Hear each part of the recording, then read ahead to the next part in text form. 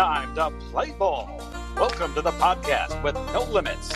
Whether it be sports, current events, or random thoughts, this is the place to step in and stay a while. Your host is a proud alumnus of Rio Hondo Prep, a former minor league baseball umpire, and a man with strong opinions. Welcome to the Get Home Safe podcast and your host, Matt Hersema.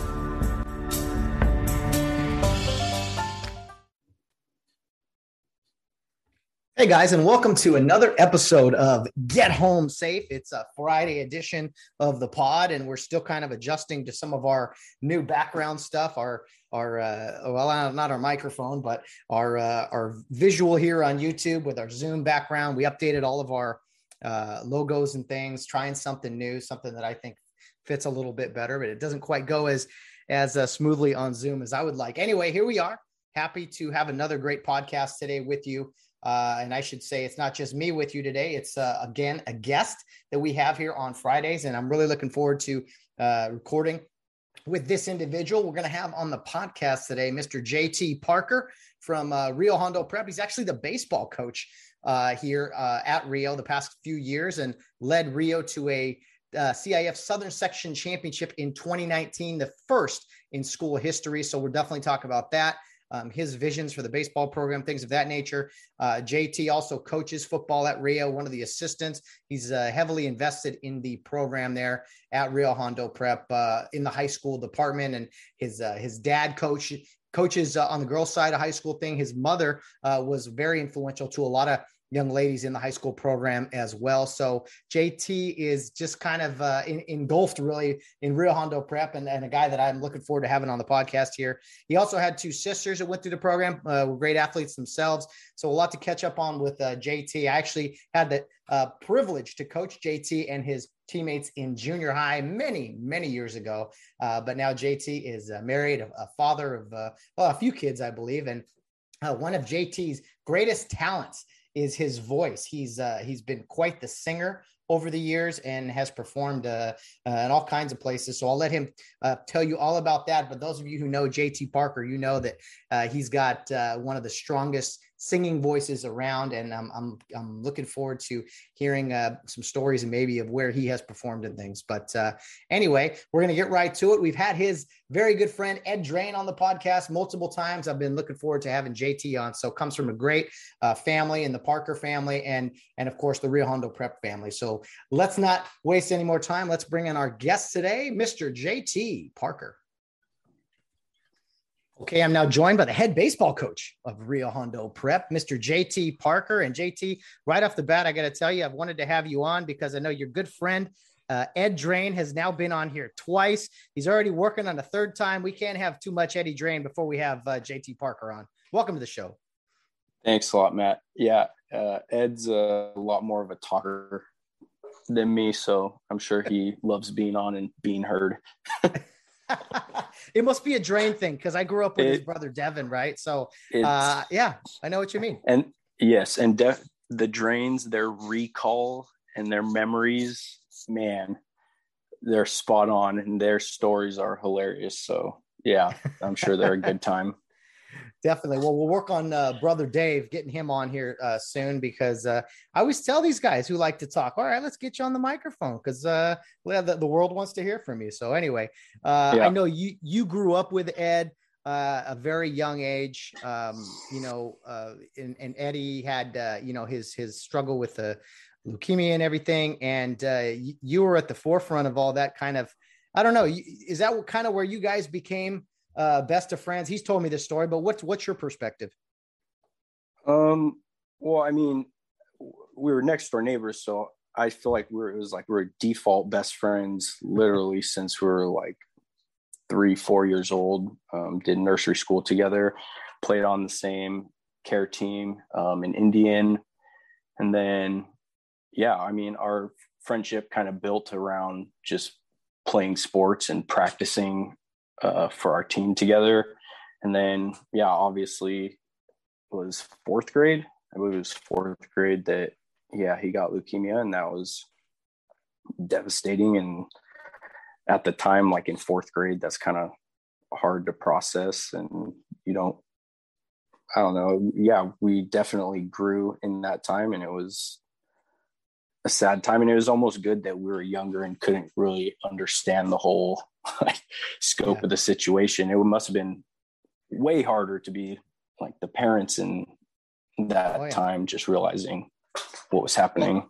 Well, I was like I was saying, I was playing with Devin, you know, the oldest Drain, and we were in high school in our varsity years, and you know, it was tough for us. Our coach, Ken Drain, you know, his son and going through this, so we kind of rallied around the Drains. And you, as a fourth grader, JT, is the story true and accurate that you kind of led the charge with the whole shave your head for Ed? I'm still shaving my head now just because I'm losing most of mine. But did you lead the charge on that as fourth graders? Yeah. So got all the friends, got a bunch of the high schoolers to do it. We still give Devin a hard time for not doing it.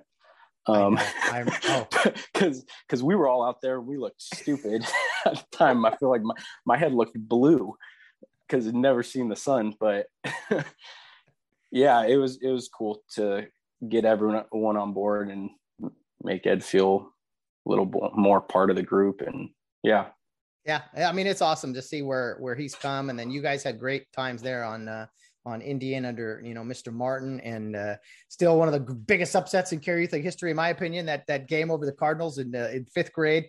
I have that on my notes. Do you? Okay. That's one of my biggest moments in care. I love it. That's outstanding, man. I couldn't believe it. You know, it's crazy to see, and just try to put it in perspective for those like non-Carey Youth League people. But anyway, we'll get to that. JT, I mentioned you're coach of the baseball team. You have had a pretty, I don't know if it's a career or whatever, but you've had some big moments kind of performing and singing, especially there at CARE in Rio. Your family and everyone is affiliated with the school. So we have a lot to get to. And let's just kind of start at the beginning. We already kind of touched on it. I asked most people, hey, how'd you discover Carey Youth League? Did you see someone at school? But for you, you just had to look over the wall and see this big, great field and possibilities, right? Yep.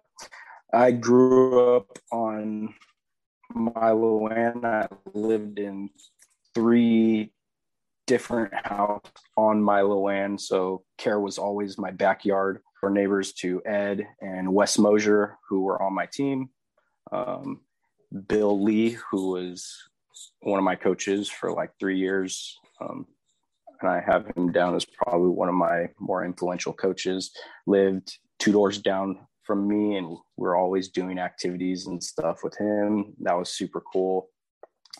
But yeah, I mean, CARE is just, it's hard to explain to people when you're a quote CARE kid, but it's CARE kid. It's your life. Your parents are always down there coaching, and so yeah. I mean, talk to me about that. Did you kind of understand? Yeah, that? I mean, we're breaking up a little. I'm sorry. It's your connection was a little choppy, but we'll get through it. So tell me about that, like that. You know, being a quote unquote CARE kid. You know, you said it, not me. Although we all kind of you know, had that term. For most of us, we came from the outside world, I guess. And you were like kind of born into this, really. I mean, did you find it?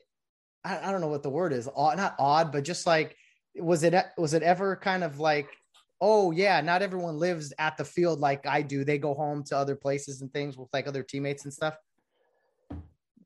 Yeah. I mean, when you're younger, I didn't really take note of it. You kind of catch wind of it when you're in high school, and people like you get special treatment because you're a CARE kid or whatever. But no, it kind of forced me to really just make sure I was making relationships outside of just that like immediate friend group that I grew up with. And yeah, I think I have lifelong friends who aren't CARE kids. And that was, just really forcing myself junior high and high school to just develop those friendships and not just stay with the people that I maybe felt comfortable with just because I just grew up with them. So yeah, I kind of just grew into that. I think the only advantage I'll say I see you people had, and I mean that term with it enduring, is the whole roll out of bed, roll down the bank into your classroom. I mean, Devin told me he'd get up like 14 minutes before class started or something. I'm probably butchering that, but we were up an hour and a half early, leaving super early. Oh man. And as close as I lived, I was still one of your biggest culprits in being late to school. I am not a morning person. Never fails. Yes. It never fails. You guys hit traffic, that long walk to school. The long walk. Well, I think my parents just assume, since you live close, that, oh yeah, they're just going to get down there. So they come in the room. All right, get up. It's time to get ready for bed. And then it's on you. So I was not the most disciplined in that. Yeah. Well, you've improved greatly, I'm sure, as we all have over the course of life. But so tell me about your early days at CARE, finally getting to go down there, put that Indian uniform on, play with your buddies. Who was your first coach? What are your earliest memories, like your favorite sports, or did you kind of just like everything? So, I mean, I think my earliest memories were just football season and my dad really getting me spatted up for football. I was like, had the cool face mask, wristbands and everything. And then I would go out and practice on field one, which was basically my backyard, doing routes and stuff with him. So I remember that. I don't remember exactly who my first coach was, but Bill was there pretty early. And he was just so fun, just more for off the field reasons. And, Bill's personality. But yeah, he kind of took our team under his wing, and we did so many outings and stuff. And Bill took us to Disneyland and Six Flags, and we went on hikes and stuff. And that's in CARE. So that was super fun. Was he in the Marines yet? Was he in the Marines when he's coaching you? No, not yet. No. So this was right before. And I remember him telling us that he was going to be in the Marines. And I remember crying when I was a little kid. It's like the guy who lives 2 doors down. And it's like on the weekends, every weekend we'd go help him wash his car. Then he'd take us to 7-Eleven. We'd get a big gulp and a chili cheese dog. Yeah. That was like part of my like routine. And it was like, man, he's leaving. It just felt like we were never going to see him again.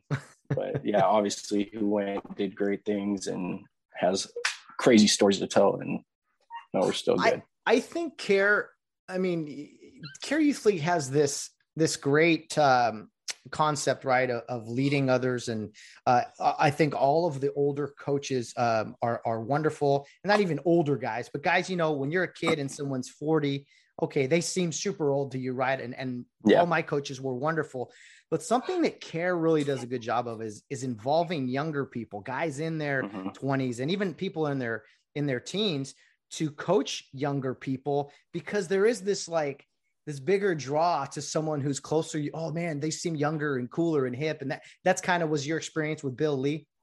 Oh, definitely. And we stress that to our high school guys. Now it's like, yeah, it's sometimes a pain and it's inconvenient for you guys to do it. But looking back at our careers, our most important coaches and the people that we connect with the most were those young coaches. I think that's why Mark's done a good job of trying to get young coaches on the high school staff. And I know Mark was one time the young coach who a lot of players connected with. And I think that's definitely accurate. Those young coaches closer in age, the players really connect with. Well, JT, you had great times in CARE. Towards the end of your CARE Youth League days, you played the AAA division, as it once was called, 5th grade. And I've talked to Ed about this before, but you played the West Covina Cardinals, who had over the years always won everything. I mean, Ed was still recovering from what he was going through, and the West Covina Cardinals, they were a juggernaut, and they went on to have a bunch of guys who played like Division I football and basketball. And but one day in whatever year that was, you guys played them in the CARE Youth League championship game when you guys were heavy underdogs. Yes. I'm sure Ed can literally go possession by possession. Ed remembers like CARE games. It's hilarious. He'll like just throw out a care game. I'm like, I have no clue what you're talking about. No, but that game was crazy because, I mean, back then we played on 8.5 in 5th grade. So we're still on 8.5. And I don't know if this is just like a story that's just like completely been built up over the years, but that like Chris Adams and Ife Amudu both could dunk in 5th grade on 8.5 baskets. So I don't think so. It is true. They did put up 100 points on Superior in that season. And no one thought that they could get close. And I'm sure, I don't know, it was Phil, the coach at the time. He probably got in trouble for that. But yeah, it was wild that we beat them. I don't know how. Probably slowed the game down. I don't know. I don't even remember the game. I remember I lost the ball towards the end and got like yelled at. But yeah, it was wild. Sometimes it is a blur, and then there's guys like, you know, your buddies who have photographic memories. Ed will tell you his whole stat line for the game. Of course. Oh, that's so funny. But no, yeah. It was just I'll never forget that. Of all the games I saw at Care, I remember seeing that and going like, there's no way. I was actually reffing the game and just was like, I've seen some upsets in my day. That was one for the books.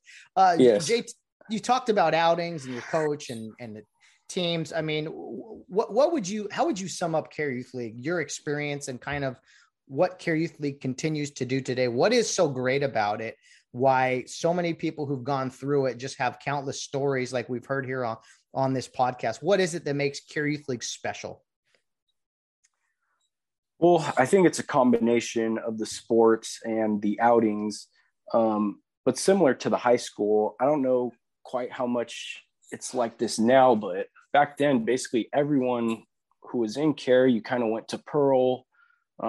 Then after school, you went down and did your activities. So the people who you were friends with, you were constantly with, you were with them all day. And it was cool just because, yeah, you'd have guys who played on other teams who you were friends with other than just like through sports. And you don't see that in other leagues. I mean, I don't quite know our stats on like what kids go to our school and are also playing in Care, but at least when I was playing, that was the case. And I think that's what made it really cool. Yeah.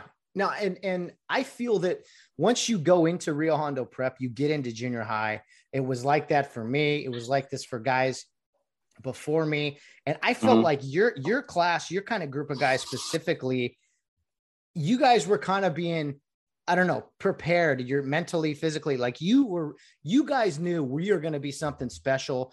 The journey to be a CIF champion, it starts in 6th, 7th, and 8th grade. And did you feel kind of that as soon as you got to wear that Rio Hondo Prep uniform for the first time, like, hey, one day we're going to be out there on the varsity, not too long in the future? Oh yeah, definitely. I mean, Rio, that's kind of the thing. Once you're part of the Rio program, everyone just assumes like it's championship or bust in football. But I knew that, man, we had a lot of athletes on our team and we had really good relationships. So we knew that we had a really good group. Man, even in junior high, it was too bad. We lost probably 4 or 5 of our best guys. We lost Davis Cazares, Almont, Matt Schultz, Ronnie Tennell, Matt Brown, who were like huge for us for high. So, I mean, even losing that, man, we had a stacked group of athletes. Oh yeah, definitely. And every class kind of, well, I say most classes have kind of a good chunk of that. And usually someone from a class, departs, and you mentioned some amazing athletes there. Great names. I actually was reffing a Northview game where Ronnie Tennell was playing. Oh, really? I didn't throw the flag, but I kind of shook my head and went, "Oh, Ronnie." So I think the other team scored kind of by it was by the corner of the end zone, right? Ran it in or something. And Ronnie just walked by real slow and absolutely kicked the pylon. almost threw the uprights. He was so mad. And my guy across the way threw the flag on him for unsportsmanlike. And I'm just going, Yes. Ronnie, what are you doing, man? I told you in junior high not to do that stuff. Yes. So, We were funny story. a competitive bunch. Yeah. Yes, you guys really were, man. I mean, every sport, you guys wanted to get better and push yourselves. And man, it was a fun time. So those junior high years, you guys, now see, it's been such a long time. You guys, because junior high football was always a big deal, right? Winning the championship. Did you guys? I'm trying to remember. Did you guys win it your 7th grade, lose it your 8th grade? I can't remember. You don't remember. No worries. So many games ago. No, either way, it's all good. Well, you go into high school, JT, you mentioned you lost a few guys. And when you go into Rio Hondo High School, I mean, the time is now, the place is here. It's like, it's real, and you better figure it out quick. What were your memories of high school sports? I know you guys did win a CIF football championship, and then you guys survived a semifinal, I think, the next year, and then unfortunately lost in the championship game in the Mud Bowl. Tell me about, we're fast forwarding a little bit here, but your junior and senior years of kind of some glory days in RHP football. Yeah. So that junior year, our championship year, was a wild season because we lost, I think, 3 games that year that, man, we had no business losing, which was kind of a gut check and really look at yourself as a team. And then obviously we went on to, I think we beat Riverside Christian, who had a guy who went on and played at Cal, running back. But yeah, just, I think you grow up dreaming of that, like especially being down there, going to games, running on the field, getting sweatbands from the players, and just dreaming of being in that situation was surreal. And then fast forward to the senior year, and we really wanted to go back to back. We had an awesome undefeated season. And then we get to that semifinal game. That was the game opening kickoff. I got ear hold. And then I was out with a concussion that game, and we were down Chris Yamas, our quarterback, like midway through the game, had a neck injury, and then he went to the hospital, and we were down to like our 3rd string, which was Jake Hanna, who was like a backup quarterback on JV, and somehow won the game. I mean, I don't remember the game other than I feel like I've gone back and watched it. But yeah, it's wild that we won that game. And then the championship game, I didn't get cleared to play. I remember being so upset with my Uncle Doug.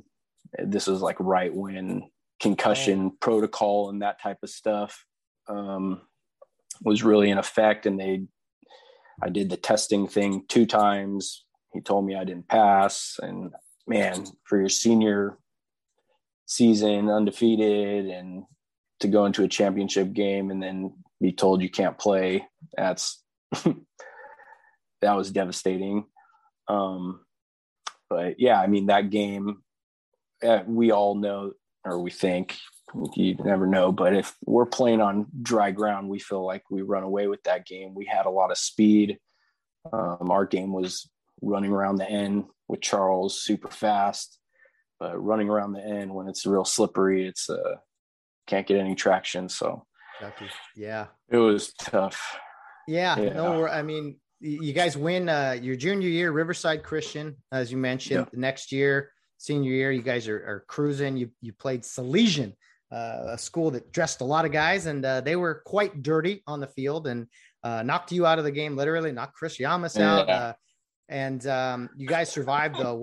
To me, that was one of the gutsiest wins I've ever seen in school history. And again, I think a lot of people remember, but I feel for you. I felt for you then. I feel for you now to not have that opportunity to play that, to play your senior year. That had to be or your final game. And the Mud Bowl, I think it was like 9-6 or something, but hey, it all ends for everybody at some point. Yes, it does. JT. And it gets less devastating the more years you move away from it. So Amen. that's Amen, what we tell the man. high school guys too. Oh yeah, absolutely. Yeah. Those lessons, you can spread them to others. Yeah. I don't know for certain, but what was your favorite sport? And I always ask guys this: football, basketball, baseball. What was your favorite, or did you kind of all like them all about the same? I mean, I always said my favorite sport was whatever sport I was playing at the time. Looking back, I think I enjoyed just the team aspect of football, and there's something different and special about that you don't really get in any other sport. I would say the sport I probably excelled the most in was baseball. And I love in every sport, I like to play the position to me that was more thinking and understanding the game. So I caught in baseball, and that to me was my favorite position across any sport that I played. But I enjoy whatever sport we were playing at the time was my favorite sport.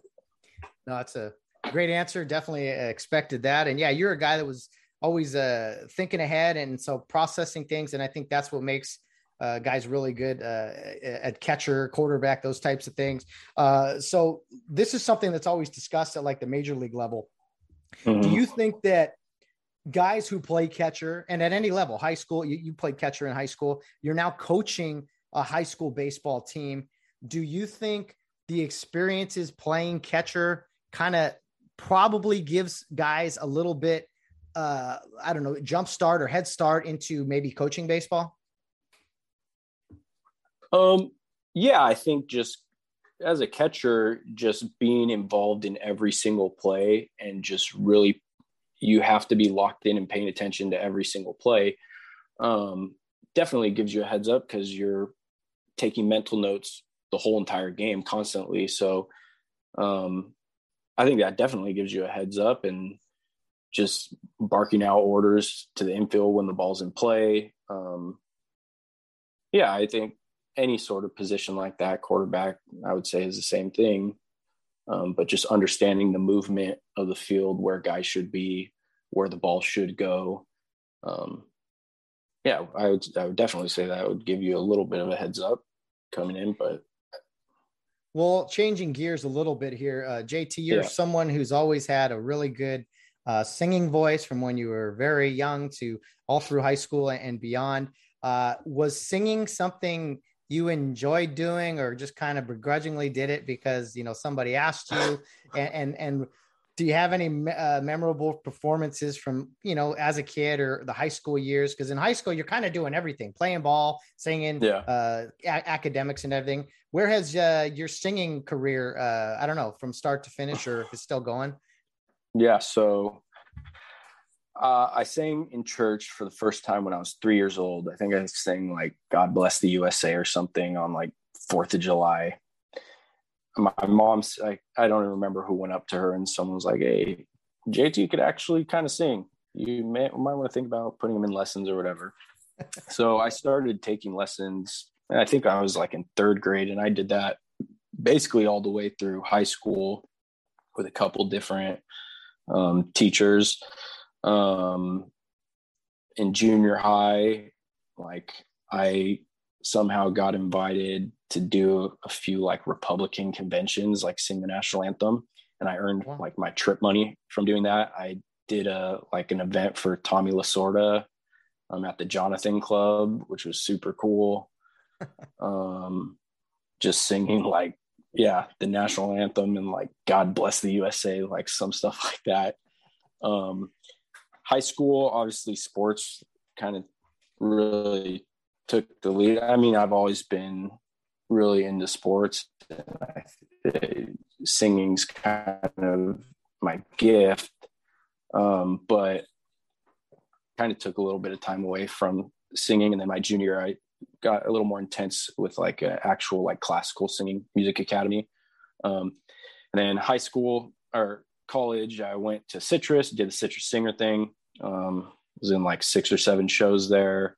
We traveled, did a classical tour in Italy. We did a short stay in Hawaii where you get contracted by like hotels and you sing by the pool and in the bars and stuff. yeah, and now I do just the worship at Care Church, and I mean, I can't even tell you how many weddings I've sang at. So it's, I remember all the high school that's basically girls. what I do now. All the high school girls when we were coming up, and you were young, maybe it was Archie, I don't remember. Well, they all said, oh, we want JT to sing at our wedding. It's just like someday he's going to sing at all these weddings, and you ended up doing all that. What were some of the coolest places your singing travels took you? You mentioned Hawaii. That had to be cool. Yeah, I mean, the best was Italy. So we went to Italy for 2.5 weeks, and that was singing like hard classical music, choral arrangements that are like, you do an 1.5-hour concert and you're just going from cathedral to cathedral, and to sing like stuff that was written and meant to be sung in those environments, and then to actually do it, man, it's like when you drop a perfect play and it works perfectly in the game, in the right scenario. There's something really moving about doing that in environments that have been there for hundreds of years. I mean, that to me was my favorite experience. And Hawaii was just cool. That to me, that was just like a vacation. You literally, they paid Citrus to have us go down there, and then you sing for like 1 hour, 2 hours out of the day, and then you just get the rest of the day to yourself in Hawaii. And like, that was like my second year out of high school. So I'm just like, yeah, living it up. It was awesome. Man, that is so cool. Yeah. Anytime you can, you paid to travel, no matter what it is, it's pretty cool. Yeah. Now you strike me as kind of, you mentioned it already, you're kind of a soft-spoken guy. I mean, you don't seem like a spotlight guy by any means, but is there a switch you flip maybe when you go on stage where maybe you have almost like stepping in a batter's box? I mean, is there a different mentality you carry onto stage versus your daily life? Yes, I consider myself like a perfectionist in those areas, like, so athletics, my singing, just things that I feel like I've put time in and effort to make myself good, and to the point where I'm at now. So I feel like I expect more out of myself in those situations. But yeah, definitely for performing, I've always had a switch. I have sort of like a ham side of me that I could turn on for acting and singing. That's why I think most people, when they meet me and I say I sing, I don't come across as the type of person who necessarily does that. So yeah, I enjoy that, just the kind of two different like alter ego personality type thing. Yeah. Definitely. No, I totally get it. Sometimes we separate our lives into different categories, and different side of us comes out at different times. So you mentioned do you lead the Care Youth Church musical side of things now, or I know there's other people involved. And for those of you who haven't been in a while, I've seen a few on YouTube. Care Youth Church is very, very different. What can you tell us about some of the changes in the music side of Care Youth Church? Yeah, so I think, man, everyone, if they think of like Care Youth Church, they're used to just the organ or piano, and just doing the old hymns, which we love. And but I think John Collins, it was right before he went off to med school, he was really pushing for us to like do a full band and kind of change that culture. So he's the one who really headed that up, and he was with us for like 3 months, and then ended up going to med school and kind of dropped that on our plate. But we have a group with Danielle Cipriano and Olivia Nambu, who really head that up. And I would say all three of us equally are kind of taking that charge and really working on getting redoing some hymns and introducing the church to new, some modern stuff, and just full band stuff that in the past, man, if you saw full band on stage when I was a kid, it was like the highlight of the year for like a musical performance. But yeah, we do it every week. We do 3, sometimes 4 songs. And now yeah. I don't need any details, but was change is not easy for everybody. And some would say at CARE, things progress slowly at times. Do you was there kind of a pushback, or was it kind of like begrudgingly some of the changes maybe in the music? Because personally, I used to really like the organ and the old school hymns and everything. Yeah. Because it was unique and old school, but I understand adapting. So was it kind of a was it accepted? Yeah, I mean, no, I mean, anything at CARE, it's always going to be, you'll always have pushback, and it's usually 50% of the people are super in favor and 50% of the people are like, no, why change? And I mean, I think, just we're really trying to find a balance of kind of pleasing, both sides of the issue, and make sure that hymns are a mainstay in our church. But no one says you can't have a full band and music behind it, and group of people who make it sound good. So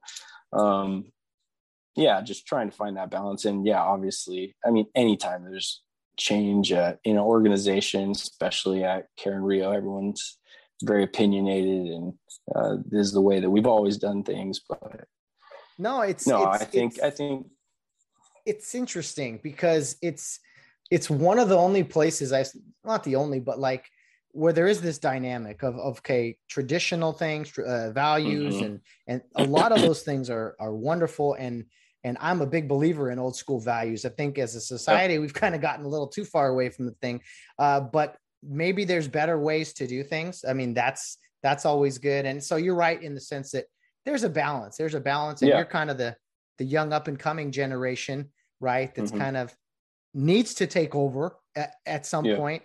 And this is an example of a way to go about doing that. So was that kind of how you guys felt like, hey, we want to do this. We want to make this good, make this better. Yeah. I mean, we talk with the younger group of leaders all the time, just how we want to grow CARE, grow our church, grow the school.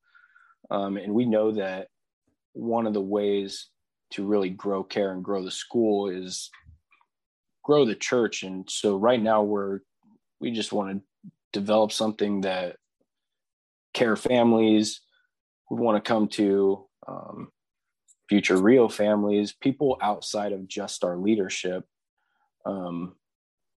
which I know has not always been the case in the past. So it is a little different. It's still looking at it a little differently. And obviously there's always going to be a little pushback, but I mean, we're just doing what we feel. There was pushback for Rio going 11-man football, and there was pushback there. Your dad spearheaded it, man, building the field and everything. And what a job your dad's done with Parker Park, in my opinion. But I love it over there. I saw the field for the first time a couple weeks ago. Talk to me about you great singing career. You did all these, you've traveled all over, and you're now leading the CARE Youth Church. Using your talent, using your powers for good, we should say. But when was it determined or whatever that you were going to be coaching in the high school? And when you heard you would be coaching in the high school, was that something that was intimidating, or was it something that you're like, oh man, I'm ready for this? I mean, coaching in the high school, I guess, has always been like my dream, like the final spot. So it was unique in that I had that opportunity just at a younger age. That kind of came about just through circumstance that Todd was going to end up, he was moving. They had the vacancy in the high school program. I've always had just an affinity for baseball, and Todd and I have a great relationship. And even when I wasn't like coaching, just coming down to help Todd and stuff like that. So I already had that relationship, and I just applied for the high school opening and came in. I think that first year, Mark and I, we kind of like dual head coached. I think we put his name on the roster. It was my first year. So I was like, man, I don't want to go out there and do the meetings with the umps and have to go out there and argue calls. You do it the first year. And then, yeah, he was more just like showing me the ropes of that. And then he gave me the reins, which, man, at Karen Rio, it's people hold on to their jobs very tightly. So I think that was huge of Mark to kind of like trust me in that way, and give me the reins of the baseball program. And I mean, yeah, it's a 1A, 1B. So Mark's there every step of the way with me still. So, well, a couple things I want to ask you regarding the two Carson men. Mark at that time, similar. The timelines is whatever, but at that time he was probably, he's the head football coach, and that requires a lot. And to be a head coach of another team, it's possible, it's doable, but it's just kind of better to have, I think, okay, I'll be on the staff, but have someone else do it. And so, because to me, you mentioned Todd, there's no one to me that was and still is more qualified as far as baseball goes. Todd Carson, I learned to love baseball from becoming very good friends with him and going to games. And Todd knows more about baseball. He knows how to teach it. He's just somebody that was passionate, still is about it. And I know that I was glad to hear that you kind of had talked to him about, coaching and things. What are some of the things? I don't have to hear strategy or anything, but what are some of the things, as you mentioned, from Todd Carson that you kind of learned and take with you into coaching baseball now at the high school level? Yeah. I mean, our identity and kind of what we've decided we're going to be as a team, a lot of it is just through playing with Todd and going to Fullerton games. And you obviously have done that with him and know that he's huge on like the small ball, effort plays, that type of stuff.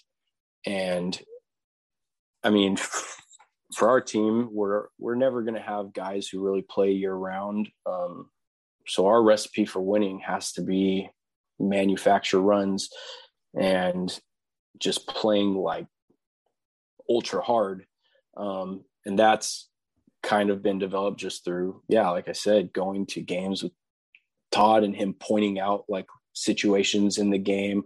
Oh, the first baseman took it off of his chest on a hard ground ball. Man, what a gritty play. Just him pointing out stuff like that in games. That's kind of what's shaped like how we run our baseball program right now.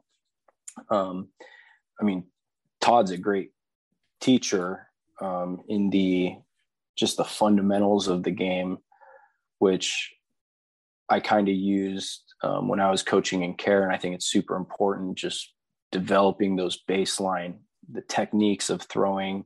Todd would make sure we're going to batting practice. We went to see Robledo. I don't know if you guys ever went to him, but he was a batting coach. Todd would take us every week, guys who wanted to, and just work on the technique of the swing. Just those baseline things are things that I've taken into coaching the varsity guys, and just really thankful to Todd. Like you said, I kind of developed my love of the game through going to games with him and just seeing his enthusiasm for baseball, which at sometimes is not a very enthusiastic, fun sport to watch. So just finding the areas of the game to make it fun. Been huge from him. I think to sum it up, you basically said, it takes a lot more work than Rio has put into baseball in the past. I mean, Mr. Loomis came on in the in the late 90s and early 2000s and really helped that program, the Rio program, excel and had some great years there, great era of Rio baseball. But in today's baseball, kids are playing year round. Kids are playing that one and only sport. Rio Hondo has to do more if they want to be successful in the program. Now, you won a championship in 2019, but it was probably a little harder than it needed to be almost in that competition. It's just Rio Hondo is so football centric, and then you play basketball. Yeah. I mean, it's hard to do all the sports at once. So what is it you think you guys need to do more of in baseball going forward to kind of get the program more consistent? One is we want to get more guys in the school so guys can we could be at a point where guys can focus on two sports if they have to. They play football and then they choose another sport. I know some people will disagree with that, but the way that CIF has laid it out now, that's almost where we have to be to compete like at a super high level in these sports. And then the bottom line is we have to develop pitchers. This year we had a championship level offense, but we just had absolutely no pitching. And that championship year, the difference was just we had a pitching staff. We had a 1-2 punch with Evan and Jack, who were both, I would say, elite pitchers in our division. And both of them grew up playing baseball. And we had Jake Lang, who grew up playing baseball. And those guys just have so many more reps. It was nothing I did as a coach. It's just they came in to high school just having so many more at bats and experiences playing the game. So yeah, pitching to live hitters at a younger age, just developing them that way. I think that's our ticket. Yeah. Because I think go ahead. I was just saying, I think with Mark and I, man, we play a very aggressive brand of baseball, and we always feel like no matter how good or bad our bats are, big hitters, we always feel like we're going to be able to produce runs. So yeah, for us, pitching is always going to be the key. Yeah. And I think it stems from just something as simple as playing, hey, let's play catch for 10 minutes a day. Maybe not even live pitching or whatever, but yeah, guys that have put in the time, because a lot of baseball is that just repetition and go out there and do it.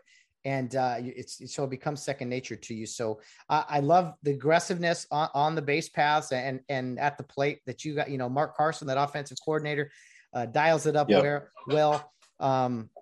It is nice to hear, JT, that you kind of have a clear vision as to how things can be better at Rio, because in baseball, because I do think football is always going to be there, but baseball is something Rio could be better at. Not that they're not good at it, but we could be better at. And it's those little things, as you mentioned, being able to steal an out in the middle of a game with a pickoff or just pitch consistently. The game is a beautiful game when you catch the ball, when you can catch and throw and catch the ball. It's a great game. Yep. What it comes down to. Couldn't agree more. So I'm going to ask you before I ask you about, you kind of touched on 2019. What did that year, what did that mean to you? Not just to see Rio win their first CIF baseball championship, because other teams have been so close, but to actually do it as a head coach and be a part of it. I mean, you led the way. What did that mean for you? Your dad, who coaches, also had to be extremely proud of you. Yeah. Oh man. I was looking through the CIF book. I had like a little picture book made of the championship game, and man, flood with emotions. It's special.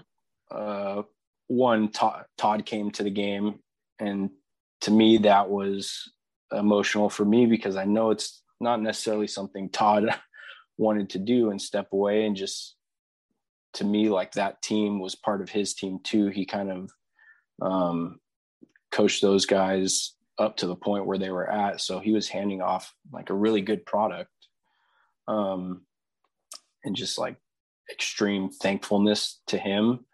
But just, I think for the whole championship, just bringing legitimacy to the program. And it's tough because we're waiting for another championship, whether it was football, baseball, just that dry spell, just that everyone's kind of on pins and needles, just waiting for that next one, and just to have a deep breath to get it. That was huge, to just bring the legitimacy to our program. And I mean, obviously my dad grew up coaching, or I grew up watching him coach in high school, and you always just hope that he wins a championship. And then, man, to do it, that was my first year. So it's like, shoot, where do you go from here?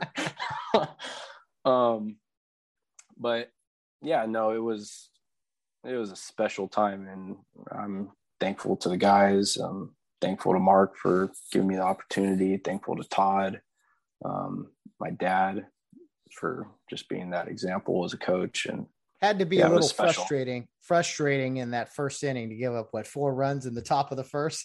Yeah. I mean, yeah, it was tough.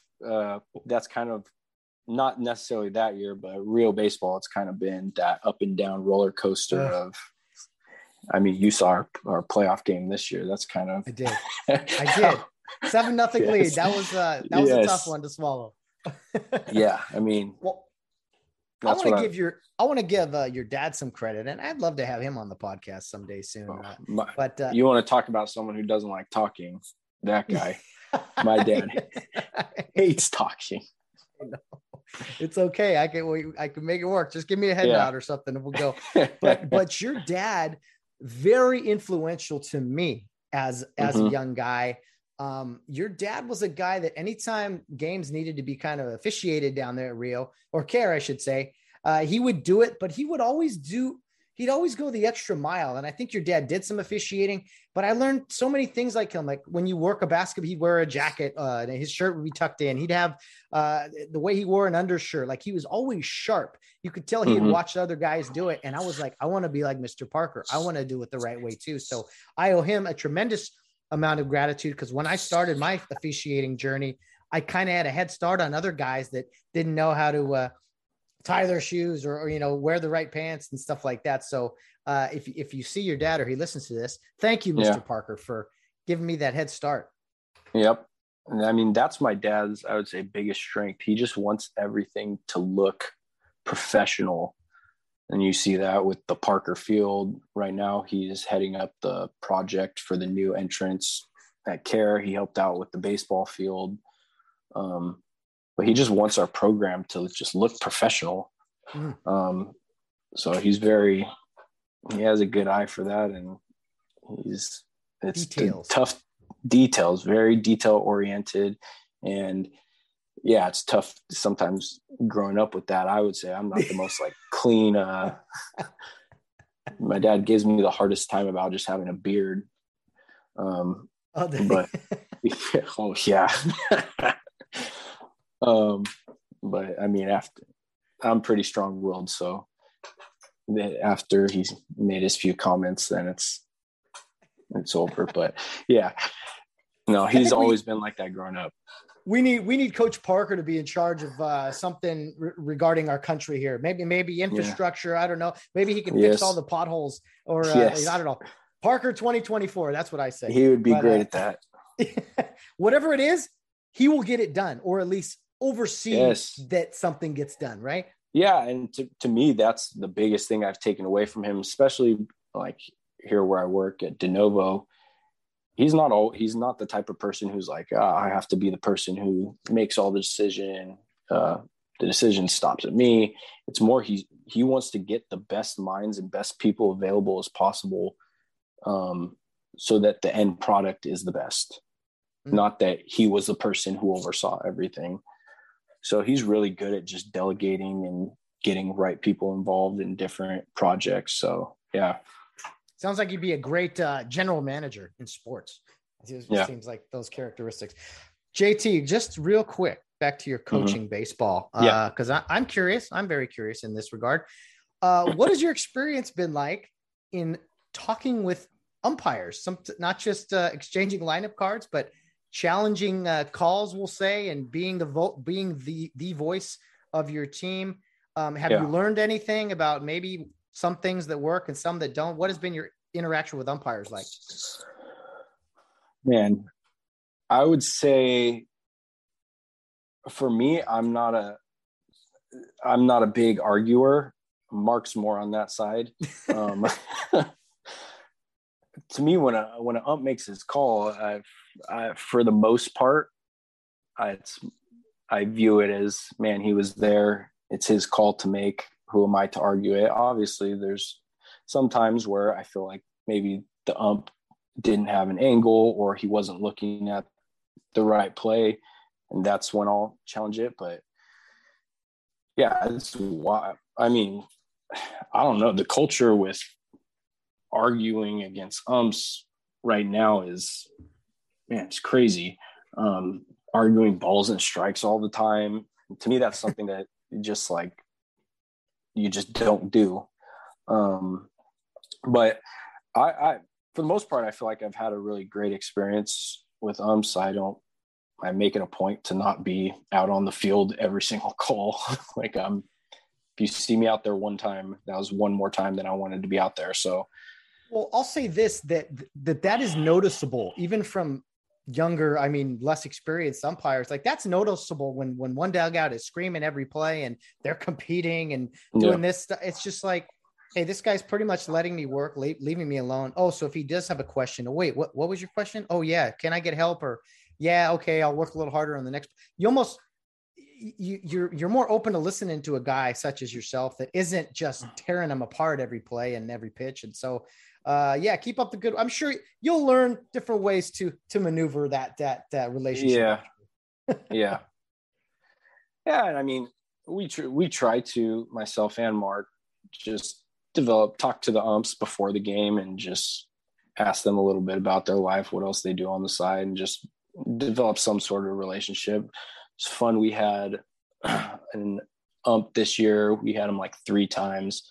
Super cool dude.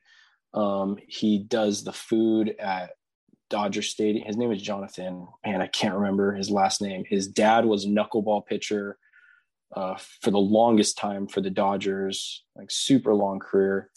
And he does the food now at Dodger Stadium. So he would come early to games and talk to our guys about like stadium life, and he'll catch bullpens for guys, and they let him ump spring training games and stuff like that. Super cool. Just getting to know these umps outside of just this. Cause I know for most of them, it's a side thing that they do.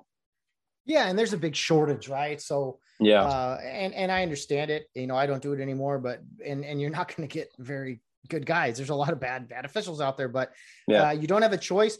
Usually you put so much heart into screaming or yelling, and nothing, it doesn't change anything. It just getting it off your chest. So no, it seems like to me, you have a really good approach, and that in the future, I'm sure, there's going to be a bad call at some point that you're going to deal with. And it's just that mental climbing of that mental mountain sometimes during a game or throughout a season that the good coaches and players, they get through just fine. Let me ask you about coaching with Mark in another sport, football. He is the head coach. You're the assistant in this case. And you guys have a very young staff, an energetic staff, and a lot of bodies. I mean, I don't know how many exactly. It seemed like there's 10 guys out there. What has it been like coaching alongside Mark, who, I'll be honest, is a little bit of a lunatic on Friday nights, but I get it. I totally get it. Are you that calming influence, or what are kind of your roles on the sidelines? I mean, during the game, my roles are very limited. I help receivers and I help Randy more just like what I see during a game. I help him with the offense just because I feel like I understand the offense, and I help Mark defensively, and it's more just like the overlooking of all of it. Defense, I work with the outside linebackers, so your bandit, your rover, sometimes safety, but during the game, Mark's just he's a different character. So yeah, I mean, I don't ever want to be the coach who's the get back coach for him, but yeah, Mark loves to prop up our sideline. So he'll tell whoever, hey, come out, throw on a RHP polo, and you be part of our staff for. Yeah. That's Mark's thing. He wants us to look like a big football program. So. No, and it's good, man. Despite the enrollment and the size of the team roster size, I mean, it is a big time program. I try to promote it every chance I get, and I'm excited about the upcoming Charge to Keep podcast starting in this summer that is going to be specifically RHP football and maybe other sports throughout the year, but RHP football specific, similar to what I did last year, but this time with its own platform. And you know what? Rio Sweet. deserves that. And I love what Mark has done, taking this program to the next level since he's taken over. Yeah. I mean, I feel like Mark's kind of been at the helm for the past, 15 years, even though he's been the head coach for, 3 years? 5, something like that. Something like that. But man, Mark's kind of been the driving force of taking our program to the next level. And he's the one he's gone above and beyond, just like in his knowledge of the game, calling defense. And that's been huge. I mean, I think our coaching staff, I mean, to me, it's one of the top coaching staffs in the San Gabriel Valley, just with our coaching experience. I mean, all of us basically coaching from high school. And, a lot of times, maybe you played D1 football and then you come into coach. That doesn't necessarily translate all the time, but our just understanding of the game, how to get the most out of players, to me is top notch. And then that, along with Randy and his offense, is just, he's like a savant. His offense is amazing. I tell everyone, man, if Randy was running this type of offense with some of like our past teams, we would have had some amazing runs that maybe didn't end up the way that we wanted it to. So yeah, he's amazing. It's really interesting what he has done. And we've seen different offenses throughout the years. When we first went 11 man, we were we weren't quite sure what we were doing. We had to adjust. Then your dad kind of took over as offensive coordinator, some adjustments there. Randy eventually takes over, and Randy's done such a good job of balancing, doing what you are, like, this is who we are, and we're going to do it consistently. Also mixing in some plays from the past, some different shifting. And I still don't understand how it works, meaning how it is successful, because I'm like, you're toe to toe. The backs are like 2 yards from the ball. This is nothing like you see anywhere else in high school football.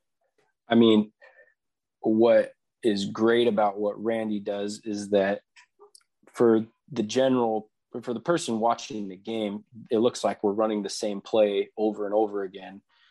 But Randy will have like 5 or 6 different looks for like the line, maybe how the receivers are set up for the same exact play. So he'll set up one way, he could get the defense just to shift over. And it's like, that's just as he's playing chess out there. It's wild. Yeah.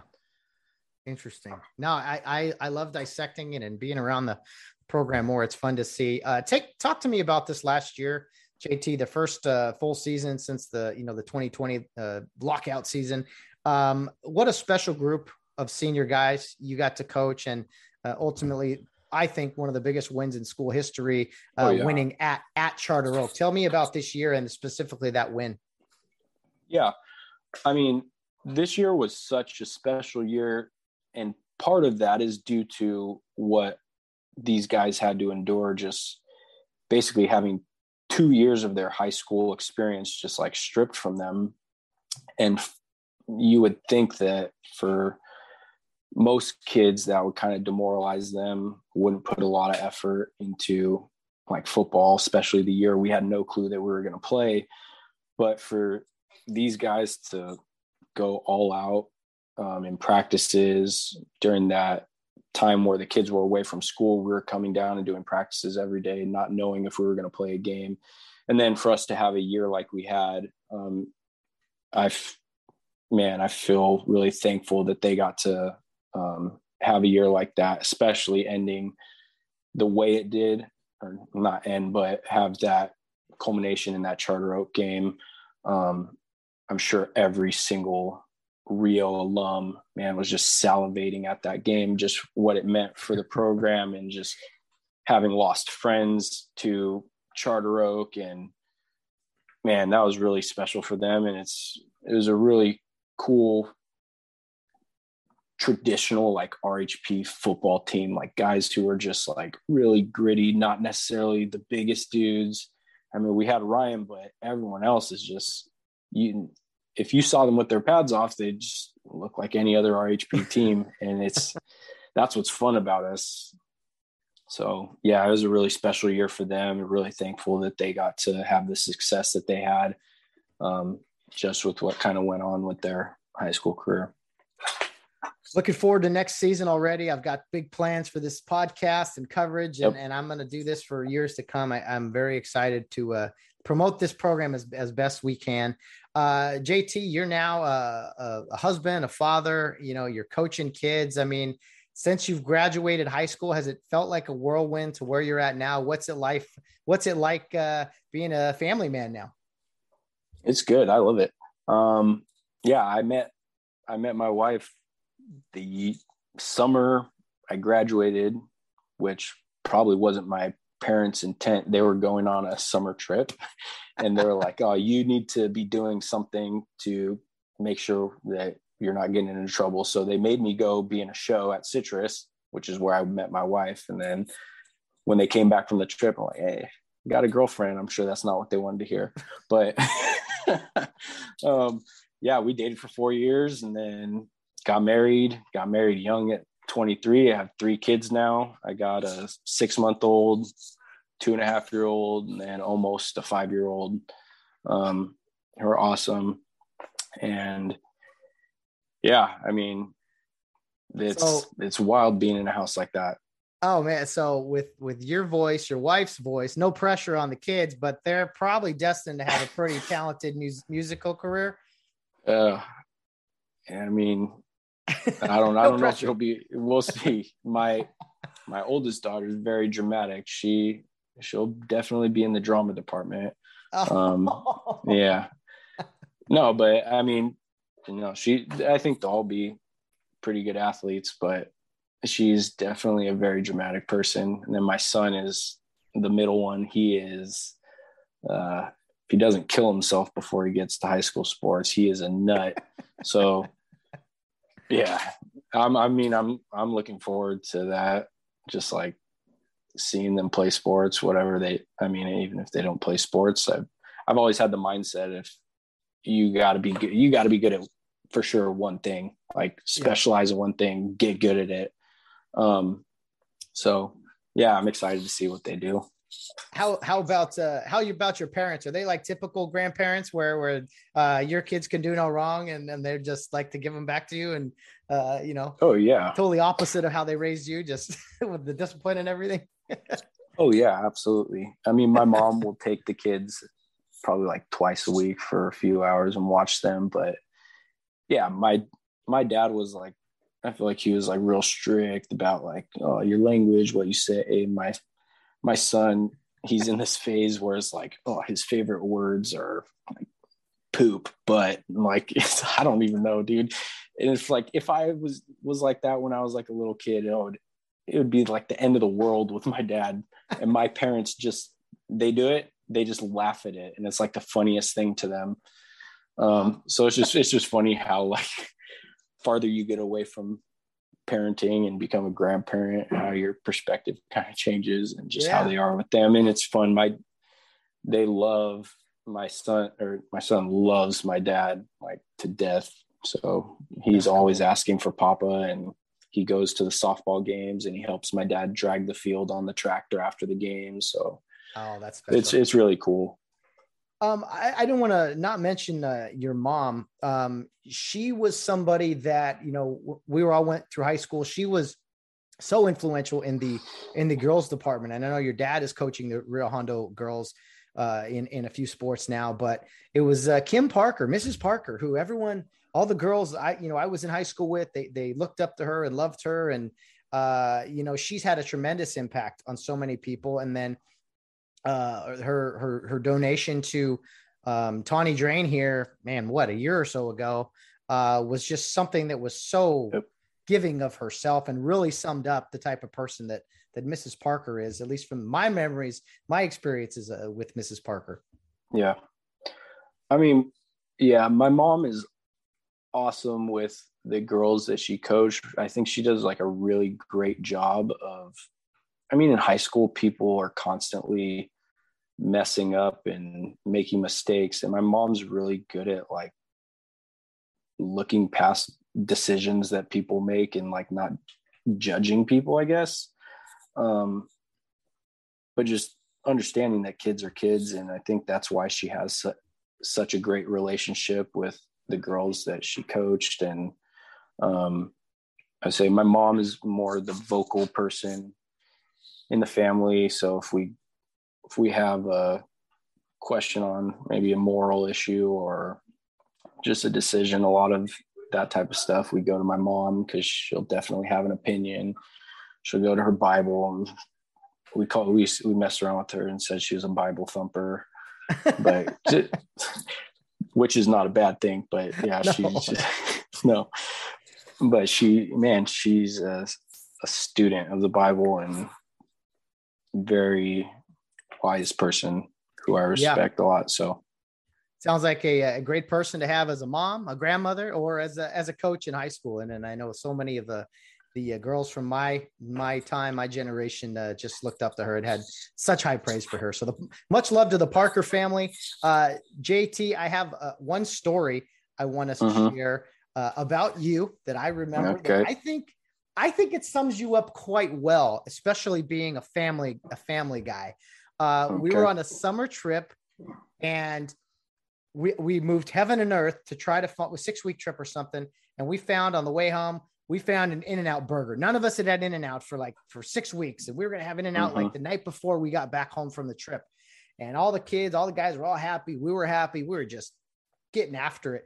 And there may have been someone else, but I think it was you were like the only guy who refused to not have In-N-Out because you talked about it with your family the week you were going to have it with them the next day when you got back from the summer trip, and you wanted to enjoy it with them. So you sat out, you abstained from In-N-Out as a teenager, which was so impressive to me. And I'm like, come on, have it twice.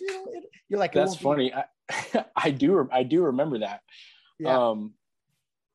I don't know. I feel like at the time I probably didn't think of it as being like a super like discipline type thing. It was probably more, I was just, I guess, I mean, I had waited all that time and why kill it on the last day? But I don't know how much it was about family, or it was more like I said I was going to do it. I'm going to do it. Hey, that works too. Either way, it's solid. But I was like, man, this guy's really dedicated to his family. He's got a bright future, this teenager. So anyway, funny stories.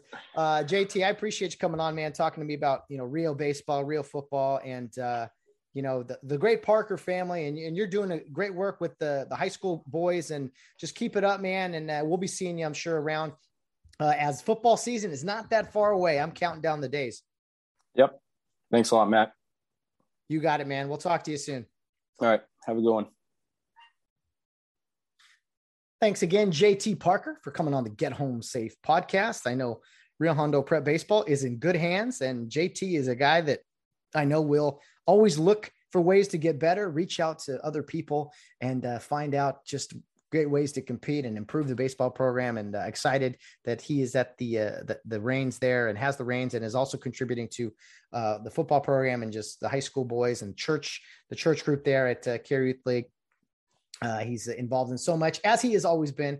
And also a shout out to the Parker family, just very special people there. Didn't mention his two sisters who were great competitors at Real Hondo Prep as well, but Joe Parker and Kim Parker, two people that have influenced so many young men and women there through Real Hondo Prep, and JT's continuing that course. And he's right about his dad. Anything Mr. Joe Parker has his hands in, whether it's a softball field, the entrance at the school, making our 8-man football field, 11-man, anything, he sees it through and makes sure that it gets done well. So JT Parker, fun conversation, man. Looking forward to football season. Let's get this thing kicked off. I'm ready to rock and roll. And you guys will, of course, have all the information you need for Real Hondo Prep Football on the new podcast done that we're going to do here starting in the summer, called A Charge to Keep. Looking forward to you guys joining me for that one. That will wrap up today's episode.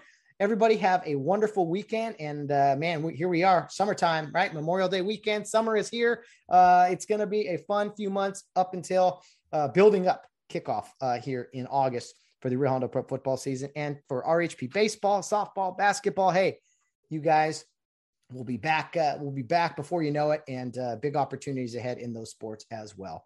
JT Parker, appreciate you. And to the Parker family, much love from the Get Home Safe podcast. Guys, have a fun, safe, responsible weekend here on the extended weekend, the Memorial Day weekend, the official start of summer. Cannot wait for it. But guys, as always, no matter what you're doing, whether you're out on the town or rounding third base, get home safe.